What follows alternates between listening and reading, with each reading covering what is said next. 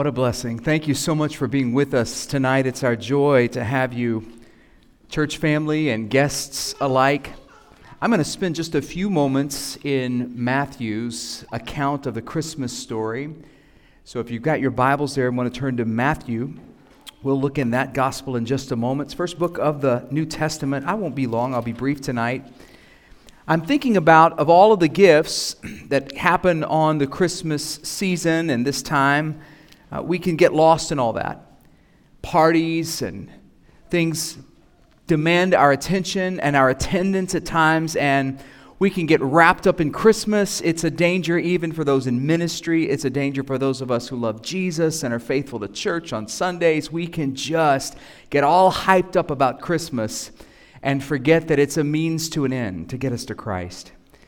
The Bible tells us in 1 John 4:14 that the Father sent the Son to be the Savior of the world. Jesus was not sent just so we could have a really cool Christmas, right? As cool as Christmas is, He didn't come to make our lives better or to upgrade our holiday experiences.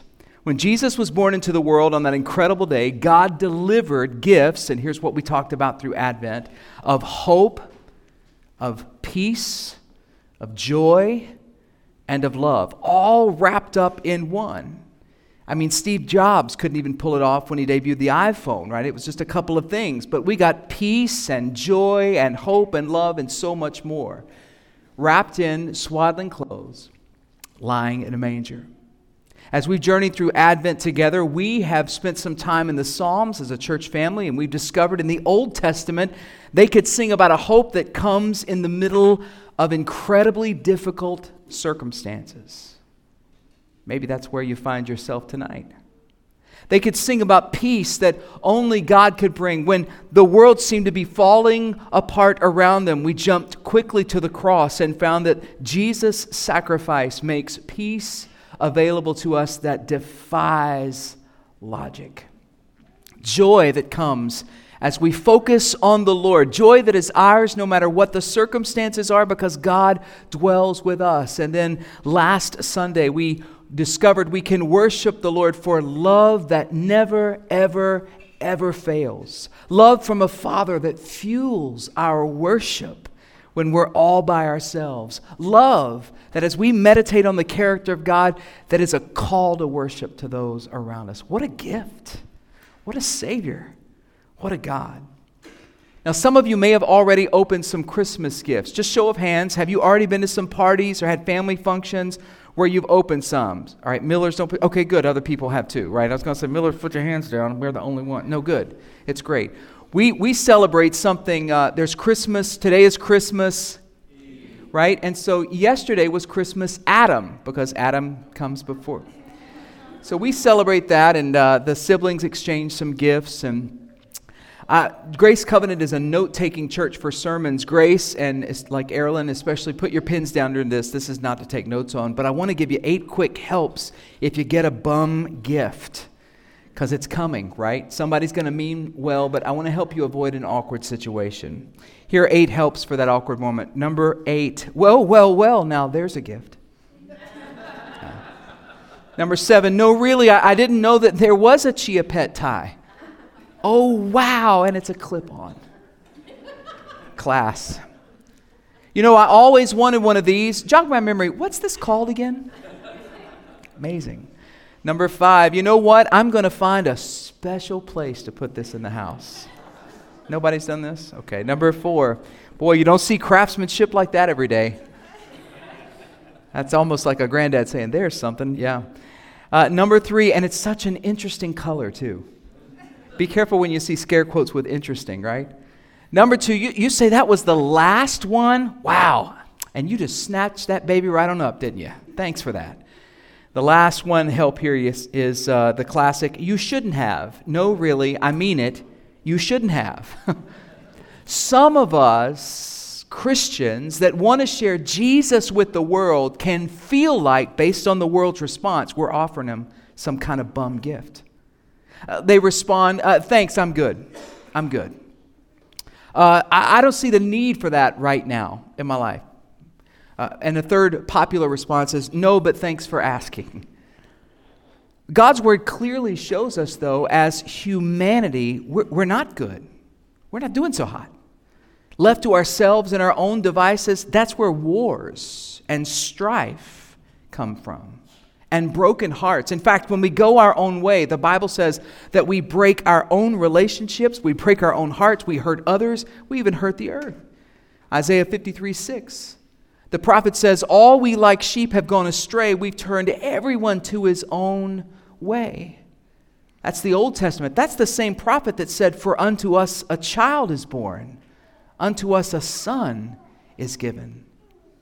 In the New Testament, we learn that all have sinned and fall short of the glory of God. We learn that the wages of sin is death. So we're not actually doing good when we look in the mirror of God's word. How about, I don't see the need right now? Well, not to be overly morbid on Christmas Eve, but each one of us, the Bible says, has an appointment with death. Hebrews 9:27, the Bible says it's appointed for man to die once, and after that comes judgment. The issue is, while we know this is true, we don't know when it's going to happen. So you might say, I'm good this second, and you're one heartbeat away. The old-time evangelist used to say, you need Jesus because you might die tonight. I'm here to tell you, having walked with the Lord for many years now, you need Jesus because you just might live to see tomorrow. And he makes life worth living. Finally, for those that would say, no, but thanks for offering. It sounds polite. It sounds like they're being cordial to you, but that's the kind of line you give the guy that's selling new aluminum siding or replacement windows in your neighborhood after they passed 4 no soliciting signs. No, but thanks for asking. Get off the property, right?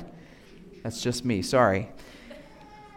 That's not really treating this thing with the weight it deserves. You see, a living relationship with the God of this Bible is life. It's more important than the air that we breathe, the food that we eat, the pulse that we have in our natural bodies. The Bible says in 1 John 5:12, whoever has the Son has life, and whoever does not have the Son of God does not have life. You were made to worship God. You were made to worship God. And the only way that we can glorify him is to have a living relationship with him through the Lord Jesus Christ that chose to come to this earth.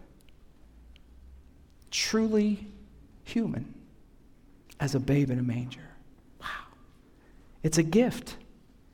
It's a gift, an incredible gift. When God sent his Son to be born, it was an expression of unfailing and relentless love. If you've got a Bible nearby, I'll put it on the screen for you. Matthew chapter number 1.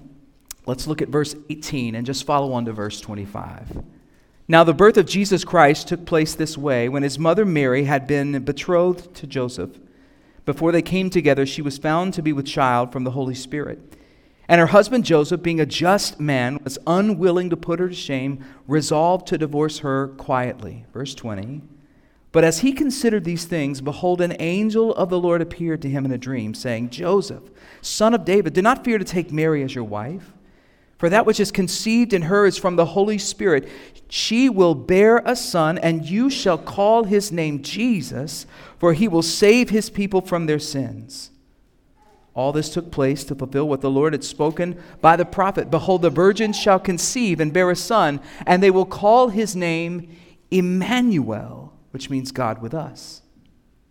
And Joseph woke from his sleep, and he did as the angel of the Lord commanded him. He took his wife, but knew her not until she had given birth to a son, and he called his name Jesus.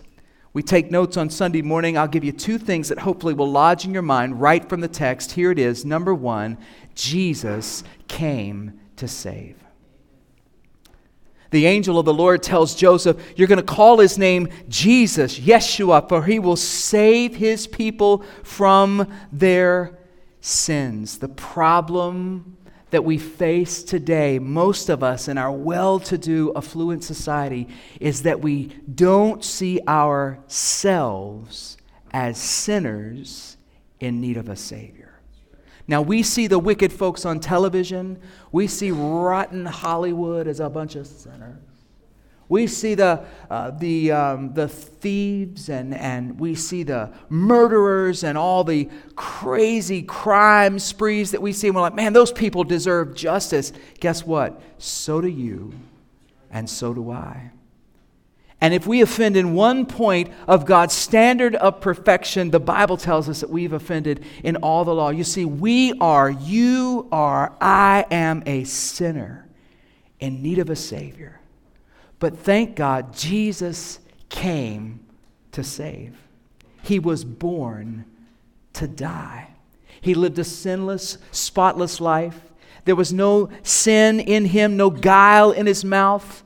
And yet, living this sinless, spotless life, he was crucified on a criminal's cross outside the city, bearing your shame, your sin, and mine, taking God's punishment in our place so that we can have life because of who he is. Wow, what a Savior. It's right there in the text. The angel said, call his name Jesus, for he will save his people from their sins. The second point, now Grace Covenant, don't get too excited. I don't go this fast on Sunday morning. The second point is this: Jesus came to be with us. Now, I just told you who you were. And I know you've gotten some great Christmas cards talking about how awesome you are, but you came to Grace and saw a beautiful sanctuary with candles lit, and the pastor told you you're a bunch of sinners. And I'm telling you that Jesus, the King of glory, the Lord of love, came to be with you. That's mind-blowing. This was scandalous to the religious leadership of the day, that God would be with men. You see, they liked being in between, so that they were the go-between between God and man. But the Bible tells us there's only one mediator between God and man, and it's the man Christ Jesus. What a Savior. What a God. What a presence. This took place to fulfill what God foretold in the Old Testament. The Bible says, we read it earlier when the Lee family was around this beautiful table saying, and the Word became flesh and dwelt among us. Galatians 4 says, when the fullness of time had come, God sent forth His Son. What a Savior. That passage I read from Isaiah 53, can I finish it for you? It says, all we like sheep have gone astray. We've turned everyone to his own way. And the Lord has laid on him, Jesus, the iniquity of us all. Not only was Jesus crucified on a criminal's cross, but on the third day he rose to life. You see, when you look at a picture of the manger, you need to see it with a shadow of a cross and the light of an empty tomb. Jesus came to save. And he came so that God could be with us. He ascended back into heaven, where he now sits on the throne, in the throne room as King of Kings and Lord of Lords, but he didn't leave us alone. The same John that gave us, for God so loved the world that he gave his only begotten Son. The same John that told us, Jesus saying, I've come that you might have life and have it more abundantly. The same John that told us, Jesus said of himself, I'm the way, the truth, and the life, and no man comes to the Father except through me. That same John, by the work of the Holy Spirit, said this, Jesus speaking, and I'm going to ask the Father, and he will give you another helper to be with you, look at that word, forever.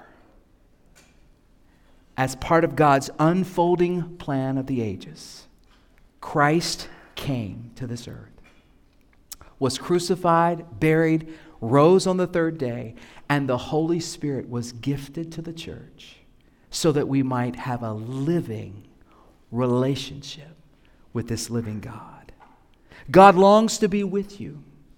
I want you to know that. But you need a Savior in order to glorify Him the way that He made you. If our greatest need had been information, God would have sent an educator. If our greatest need would have been money, God would have sent an economist. If our greatest need would have been pleasure, God would have sent an entertainer. But our greatest need was forgiveness. So God sent a Savior. What a God. What a Christmas. Christmas touches people all over the world who have nothing to do with Jesus.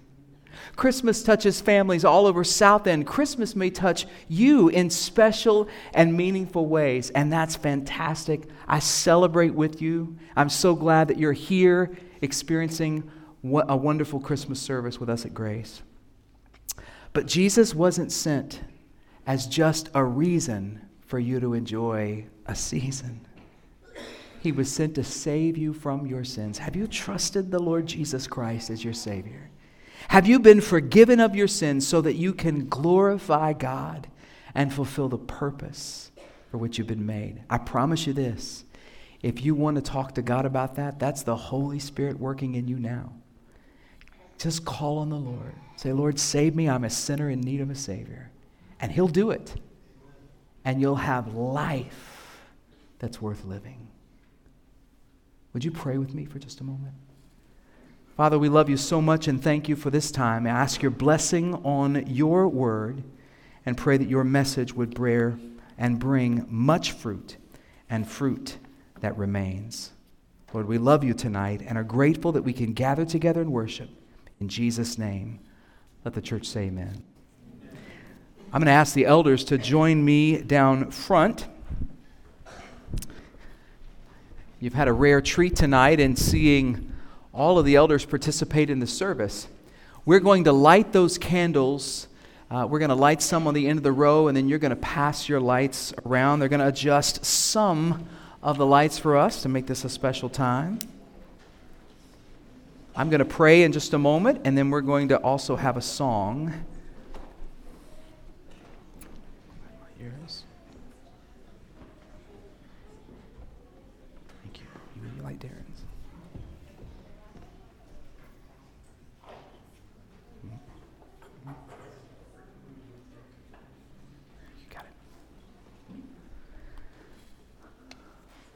Lord, we recognize that as we hold these candles tonight, it's just symbolic that you've put a light within us, a light to share, a light to light this room, to light our homes, to light our communities, our neighborhoods, to light the nations, to point to you as the light of the world.